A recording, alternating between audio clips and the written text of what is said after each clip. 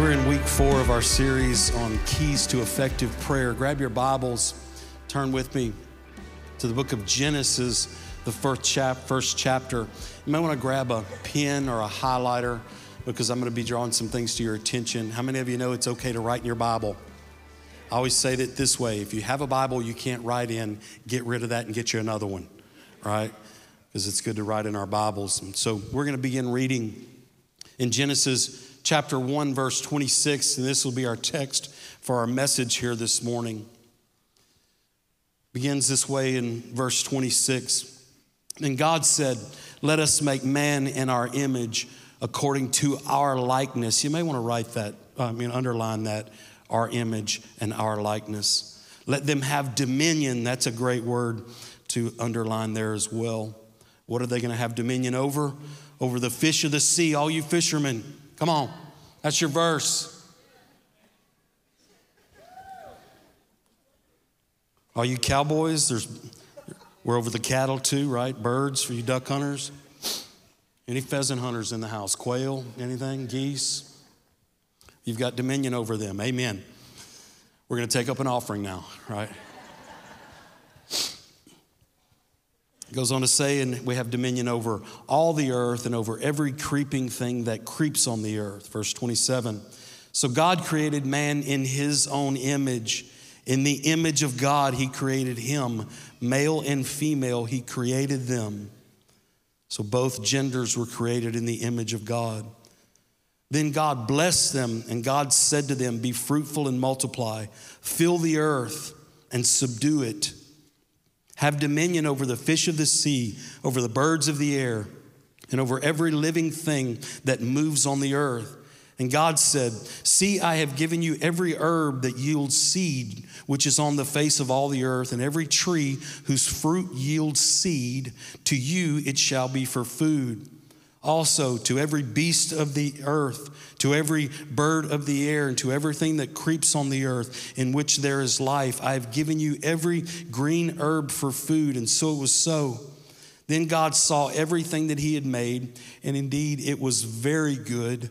So the evening and the morning were the 6th day. I want to begin this morning by making sure that we have a clear understanding of who God is. Now, we're talking about keys to effective prayer, having a powerful prayer life. This morning, I specifically want to talk about the authority of a believer and how to pray with authority as a believer, as a follower of Christ. But I want to begin with drawing our attention, making sure that we have a clear understanding of who God is. God is the Almighty. He's the majestic one. He's the one who exists outside of time. He's the eternal one. He's both the beginning and the end. He's the Alpha and the Omega. He's the omniscient, omnipresent, all-powerful, all-knowing, all-seeing, all-working God. That's the God we serve, we know, and we love. He's above. There's none like him. He exists in a category all of himself. Can I hear a big amen? Can we just thank him for who he is right here in this moment? Come on, just lift up the name of our Father. That's who God is. I want to make sure we know who he is, but then I want to make sure that we understand what he's done. Because nothing I'm going to say here today is to take away from who we know God to be. As I said, there's none like him. There's none even close.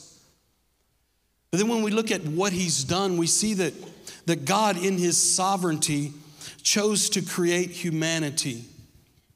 And it says specifically that we were created in his likeness and in his image. And because the world we exist in, we most often we're in the most touch with our 5 senses. When we think that humanity is created in the image of God, we tend to think the word must say that God looks like Jody. That would be a sad day. Right? But that's what we tend to think, that this is, our human image is a reflection of the image of God. I think that is probably, and you'll probably agree with me on this, that's the least way in which we reflect the image of God is our physical appearance. Come on, God's got to have more hair than me. It just got to, right? I think there's other attributes and characteristics that more closely identify with how we reflect the image of God. Man was created as a triune being. We have a body, we have a soul, and a spirit. That is a reflection of a triune God. There's God the Father, God the Son, God the Holy Spirit. I think in those ways we reflect his image rather than in our physical appearance. But I think there's another way that we reflect his image that maybe we are not fully, don't have full understanding of. And it's the fact that we are created in the image of a powerful God. God created mankind in that same image. God has put potential for power on the inside of human beings. Here's why I'm careful saying this. I'm not saying that we in our power as humankind could rise up and overtake God. It couldn't happen. It's that God invested the potential for power in humanity. He's the one who chose to do it. So he's put in us a lot of potential. Now, why did he do that? He did that because he gave us an assignment. And his assignment was, he said to Adam and Eve, you are to have dominion on this earth. Dominion. Now, we've heard that word many times, but I don't know if we understand the weight of what that word truly means. Back to its Hebrew origins, some synonyms for dominion means to rule, to dominate, to tread down, and to subjugate. So he's like, these are heavy words, church. He's saying, hey, I've created you with this power. I've put this potential in you. Now I want you to go grab this place, and I want you to take it under your control. So he said, have dominion. He also told them to subdue. Now, what does subdue it mean? Well, it means to make it subservient, to dominate, even to bring it into bondage. Are you catching with me the weight of what he told humanity? He said, listen, you're created in my image. Now, I've created this planet for you. Now I want you to go have dominion over this place. And then he said this to him. He said, not only do you have dominion and subdue it, I want you to fill this place. Multiply, be fruitful, and fill this place. Well, what are they going to fill it with? They're going to fill it with humans who are just like them, who have dominion and power and the ability to subdue. So God is launching humanity into this great responsibility on this planet, and he's delegating authority to them and dominion, and he's saying basically, this is your place, now you run it. And he put power on the inside of them. Now, shortly into the story, we know that a serpent showed up. Remember this guy? The serpent showed up. Now, let me ask you a question. Did Adam and Eve have dominion over this serpent? Well, because the serpent would fall into the category of something that creeps on the earth, the serpent would be a creep. That puts him under the authority of Adam and Eve. So the serpent could not overpower Adam and Eve. It could only do one thing. It could deceive them.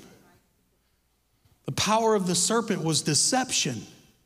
And so in his deception, he tricked Adam and Eve into disobeying God. When they disobeyed God, which was sin, it cut them off from the connection they have with God. Because listen, there's a holy God, and sin separates mankind from a holy God. That's what it does.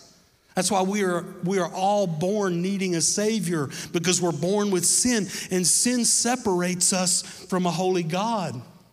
So man who had been created to rule and to have dominion, that dominion, though, was specifically tied to their connection with the God who gave them the authority and the potential to have dominion.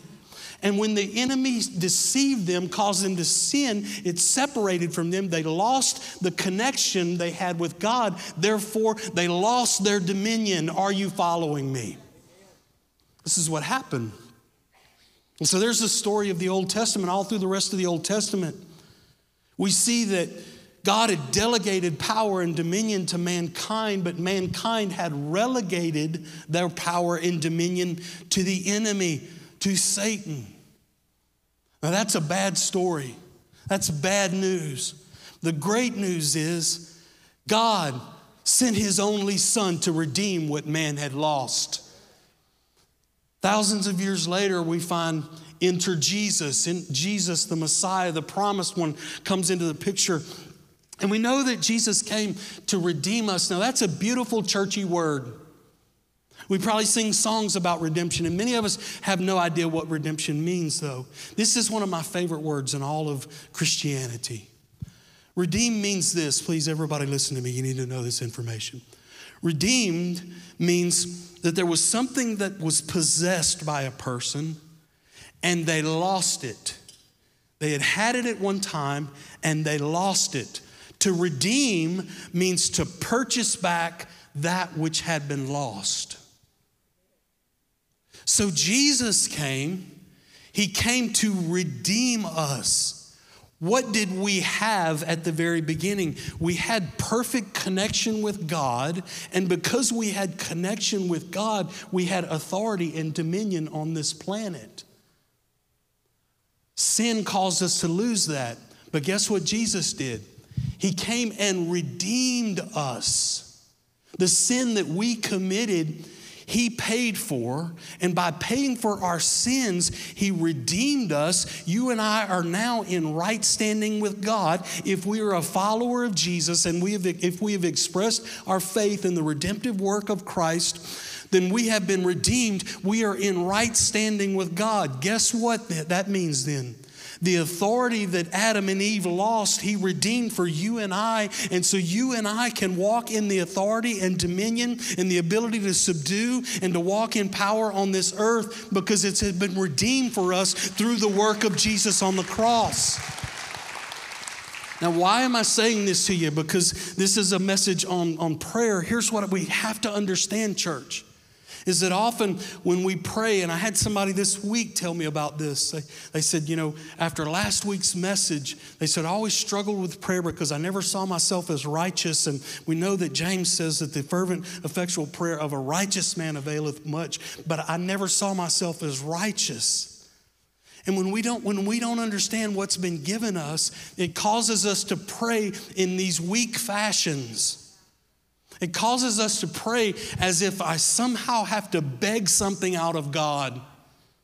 And that maybe in his charity and maybe in his generosity, he'll flick a crumb off his table in my direction. And again, I'm not trying to puff us up or saying that in us we are some great thing that can strong arm God out of his blessings. That's not what I'm saying. What I'm saying is this, that the redemptive work of Jesus was so thorough that you and I are redeemed because he was cursed. I mean, all of that stuff was broken off of us, and he has endued us with the same power that was in Adam and Eve is in you and I. The word says that the same spirit that raised Christ from the dead dwells on the inside of me. So in other words, we can't pray from this beggarly. I was thinking, Lori hates these movies, but and I'm not a fan of sci-fi, but for some reason the Planet of the Apes movies just get me. Like the new ones, not the old ones. Remember the old ones, guys? Those were pretty pitiful. But these new ones, man, that Caesar dude, he is something, right? We were watching, I think it was Rise of the Planet of the Apes the other night. Lori was tolerating it, and I'm digging it, right? And I think there was some part of that movie where the chimp, he lowers his head and raises his hand like this. And I was like, this is what believers look like sometimes when we approach God. Now, should we be humble? Absolutely. I've got an Equip class coming up in the spring called The Father's Heart. We go into a lot of detail about this because humility is part of this. And I'll show you the balance, and that's a great Equip class, especially for new believers. If you want some good foundations, that one's coming up. You can register for it right now if you go online. So I'm not trying to puff us up with pride, but I'm just saying the work of Jesus was so complete, we don't have to go before our Father. just hoping that in his charity or in his generosity, he'll just give us a little something. The Bible says we can come boldly into the throne of our Father. Amen.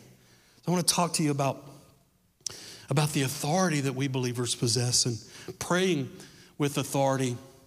And so yes, we lost it, but it's been redeemed for us. And whether you know it or not, or whether you're behaving in a way that reflects this truth, you and I have the same power to reign, to walk in dominion that Adam and Eve did. That's the truth of where we are today. But it's true also that the same serpent that was in the garden deceiving Adam and Eve is the same serpent deceiving us today. And the serpent in the garden didn't have the ability to overpower Adam and Eve, but he sure could twist their thinking. He sure could cause them to doubt things. And he sure could talk them out of their own authority. And he's doing the same thing in us today if we're not careful. Maybe we've been taught that when we approach God, we just kind of slide up to him and try to beg of him, or we have to pray in certain ways or kneel on rice or whatever it is to somehow garner his favor. It's not true, church. But the enemy would love to convince you of that. In fact, the Bible tells us in the book of Ephesians, the 6th chapter, in the 10th verse. I love this verse, but let's look at it because I believe this is relevant for where we are today. Ephesians 6 verse 10 says this. It says, "Finally, brethren, be strong in the Lord and in the power of his might." Do you get the feel of that verse so far? Be strong. Stand strong. And understand that we operate in the power of his might. It says, put on the whole armor of God that you may be able to stand against the wiles of the devil. Okay, let me tell you, let's focus on this word wiles. What are the wiles of the devil? Here's what it doesn't mean. This verse isn't saying, okay, guys, stand strong in the Lord and in his mighty power. And if you stand strong enough in a defensive posture, you may be able to, if you're strong enough with the armor of God on, to handle an onslaught of the devil, an offensive move of the enemy, you taking a defensive posture and bracing yourself really well, you may be able to handle an attack of the enemy. That's not what this is saying. What it's saying is this: stand strong in the Lord and in the power of his might. Put on the whole armor of God. Remember what that is? It's the helmet of salvation, the breastplate of righteousness. It's the girdle of truth. It's the sword of the Spirit. It's the shield of faith. It's the shoes of the preparation of the gospel of peace. He's saying, stand strong in that and clothe yourself in the armor of God, and you'll be able to stand against the wiles of the devil. What does the word wiles mean? It means craftiness. It means deception. It means his trickery. So it's not that the enemy's going to come overpower us. Come on. The church, the promise of the church was that the gates of hell would not prevail against our offensive movement. And so what he's saying here is the real trick here is to not get deceived by the enemy, not let the enemy deceive you into thinking that somehow you are a victim of this planet, and that we are a victim of our circumstances, and we're just this poor, pitiful worm that's just hoping that God will do something for us, or hoping that God will show up in our time of need, instead of standing up, standing firm in our faith, standing on the word of God, using the word of God to defeat the devil, and begin to pray as if we have authority. We're not beggars. We're not beggars. We're people with authority. I had a lady come to me after last week's message, and nobody will ever come up to me after I tell all their business from the pulpit. That's not what I do. So please know I'm not going to betray anybody's confidence. But I had somebody come up to me last week, and it was a mother, and there was a very serious situation going on with her daughter, and there was even some demonic oppression there, and she's like, how do I pray, Jody? And as she's talking to me about this, my heart's breaking, because how many parents are in the room? How many parents in the room, you've endured watching your kids go through pain or brokenness or dysfunction, and it just breaks your heart as a parent? Just so she'll feel the support around us. Anybody else ever been there? I mean, we've been there, right? I know, and so my heart's breaking for this wife, for this mother. But everything in me, and I start just communicating to her, which I was so blessed because this girl had it, this mother had it, saying, you know what? God has put you as the spiritual authority over that house. God has anointed you to be her mother, right? I mean, you're not just a victim in this circumstance. No, what you need to do is you need to stand up and you need to make the declaration that Joshua made, that me and my house, we are going to serve God. And I'm not going to pray and beg and try to twist something out of God. No, I'm going to stand up. My children are inheritance from God. Blessed are my children. My children are going to know the truth and they're going to walk in it. Start making declarations. Start standing up with your authority. Listen, you're not trying to convince God of anything. What you're doing is you're telling the devil, you can't have my kids. My kids are marked for the kingdom of God. You can't have them. Greater is he that is in them than him that's in the world. You see what I'm talking about? Talking about praying with faith. Talking about praying in authority. We're not taking God out of the equation. I think God in those moments is standing up going, that's my son. That's what I created you to do. That's the power I put on the inside of you. Stand in my might. Stand in your strength. Come on. When you hear a bad report from the doctor, you can either put all your faith in that report or you can put your faith in the word of God that would give a different report and said, no, because of the stripes of Jesus, I am healed. I heal, I hear, I know, I understand what everything else is going on. But my faith is in this. Are you with me, church? Yeah. Talking about praying from a place of authority. Again, we didn't earn it. We don't deserve it. The sovereign God has given it to us, though. The enemy, though, he wants to deceive us. That same serpent, he's trying to deceive us into thinking, again, that we have no authority in this deal. So I want us as a church to begin to pray in a different way, but let me give you one caution. I just really felt led of the Lord to bring out this one thing. This is a deceptive tool that the enemy will use to try to talk you out of the authority and the potential for power that God's put on the inside of you. And here it is. You ready? This is one of the enemy's greatest weapons. It's guilt and shame. Guilt and shame. How many of you have been there? How many of you have been in that moment where, like, I know I need to pray about this thing? I'm in a situation where I need God to come through, and I need God to move in this situation, and so I'm going to pray about it. And we go to pray, right? And we begin that prayer, and then this voice behind us goes, I don't know why you're praying. I don't know why you think God would answer you. God knows what you said to that person in the other car in traffic the other day. He saw that gesture. Come on, am I speaking truth or am I not?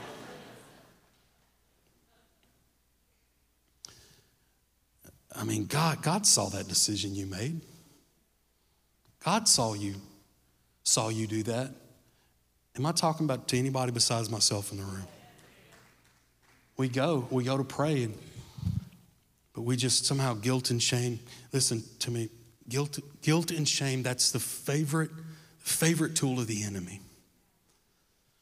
Because he would love nothing more than just make you feel so shameful, so separated, so unworthy, so disconnected from God that you wouldn't ask for help or you wouldn't stand in the authority that God's given you. He would love that from you, church. And this is so hard to believe. God, it's so hard to believe because I get it. I'm a human too. Because how many of you say you are unworthy? I mean, in my own actions, I'm unworthy. So when the enemy says you're guilty, I'm like, well, no, duh. Right? I mean, isn't that what we feel? But there's a truth that goes beyond what we see. There's a truth that goes beyond what our carnal mind can understand. And here's the truth. You ready? If you've been redeemed, you're redeemed. If you've been redeemed, your sin is taken care of. If you've been redeemed, you are the righteousness of God in Christ. Listen, you got to get this in your head. Please listen to me. You're either righteous or you're not. You got to understand this. I'm righteous or I'm not. I ask people all the time, because I'm kind of setting them up for this. I'm like, are you righteous? Well, kind of. It's like being kind of pregnant. You either are or you're not. Right? And the truth is, apart from Jesus, everybody in here, we're sinners. The best of us in here. I mean, there's some really good people in this room. But apart from Jesus, they're still sinners. Am I speaking true? All of us. And we all say amen to that. But here's what shocks us sometimes, is that if you've put your faith in Jesus, you're not a sinner anymore. You're not a sinner saved by grace. You're either a sinner or you're saved by grace. And when we put our faith in Jesus, we are as righteous as we're ever going to be. We're not kind of righteous. We're not almost righteous. And we're not working on being righteous. We are righteous. Did we earn that righteousness? Absolutely not. Do we deserve that righteousness? Absolutely not. Ephesians is clear about that. It says it's not by any works that I could brag about. The only one who can be bragged on for Jody's righteousness is the one who hung on the cross in my place and has determined me righteous. He's the only one. I want to show you this verse, and I want to help you with this. This is one of my favorite verses in the Bible, and I'm talking about keys to effective prayer. When you go to pray, when there's something you need God's assistance with, or you need to talk to the Lord about, when you go to Him and you begin to pray, and that enemy comes in and begins to whisper shame and guilt in your ears and causes you to pull back and not pray with authority, not pray as a son or a daughter of God, I want to show you a verse. This is the verse that I use, and it's found in 2 Corinthians chapter 5, verse 21. Look at this passage with me. It says, for God made Christ, who never sinned, to be the sin offering for our sin, so that we could be made right with God through who? Through Christ. That's the verse. Here's how I want you to use it, though. Watch closely as I read. I'm going to change a couple words. For God made Christ, who never sinned, to be the sin offering for me, so that I could be made right with God through Christ. So when I go to pray and guilt and shame tries to creep in and cause me to take some beggarly position toward God, like I'm trying to ooze something, grab something out of Him in His charity. No. We got to kick that serpent to the curb, stand up in our righteousness and declare that because Jesus went to the cross for me, He who knew no sin became sin so that Jody could become the righteousness of God in Christ. And the fervent, effectual prayer of a righteous man avails much. So Jody's prayer works because Jody is righteous. And when Jody stands up in the authority that's been given to him, then he can begin to change things in his world through the power of God that is invested in him because he is in right standing with God. I can begin to do things that go beyond my human skill set and change things in my life. Whew. Somebody tell me that was good preaching.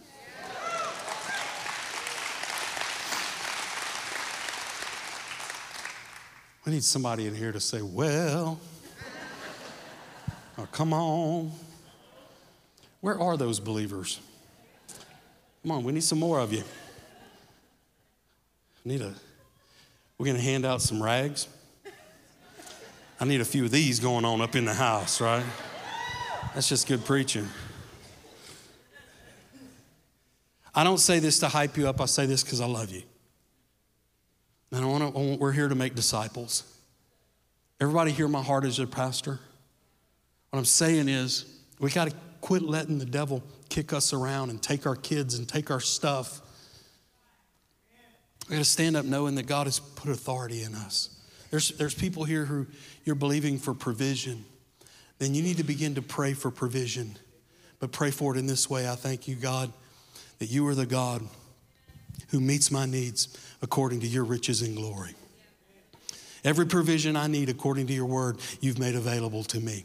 You promised me in Matthew 6:33 that if I'll seek first your kingdom and your righteousness, that you're going to add everything I need unto me. Lord, my provision, it's in you. And I don't care what the stock market's doing. I don't care what the economy's doing. My provision is found in the things of God. You need to stand up and begin to pray in that way. Some of you have lost kids out there. And come on, you need to stand up in the anointing of a father and a mother and start making declarations that my kids are coming home.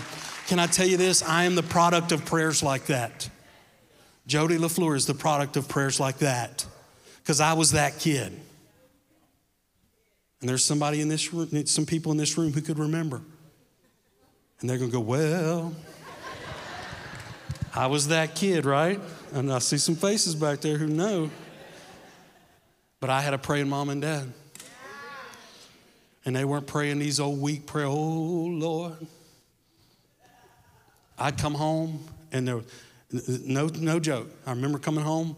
I've told somebody this before, but turn on the light in the hall, walking toward my room, noticed that the trim around my bedroom door was glistening with oil. They had anointed my bedroom doors with oils. You go to lay your head down on the pillow, and what? Anointing oil on my pillow, and that was a mom and dad standing in authority, understanding that the devil wasn't going to have their kids. And, you know, there's some marriages in here who you just need to stand up and say, the devil's not having my marriage. The devil, and my spouse is not the devil. Right? But the enemy's not having man, somebody's manifesting over here on this side. Hey, just side note, how many of y'all thought she was singing in tongues right here when she started singing in Spanish, right? Wasn't that beautiful? Laura, thank you for leading us in Spanish. Wasn't that beautiful, man? I love that so much. Some of y'all were waiting for the interpretation, though. We were like, oh. All right. So we've gotten excited and we've laughed. But here's how I want to do. I want us to close by praying. And I hope what's happened on the inside of us and will continue to happen as we go home and in our own personal walk and studying the Word of God, we find that God has invested power in us. And we, as believers, if we're gonna be effective in prayer, then we need to learn to pray from a position of authority, not as a beggar. And I believe there's people in here today who need things to change in your world. And maybe the first thing that needs to be changed is your approach to how you pray. So can I pray for you in that way? That God would do something in us, that God would begin to reveal the power that He's put on the inside of us. Would you stand with me, please?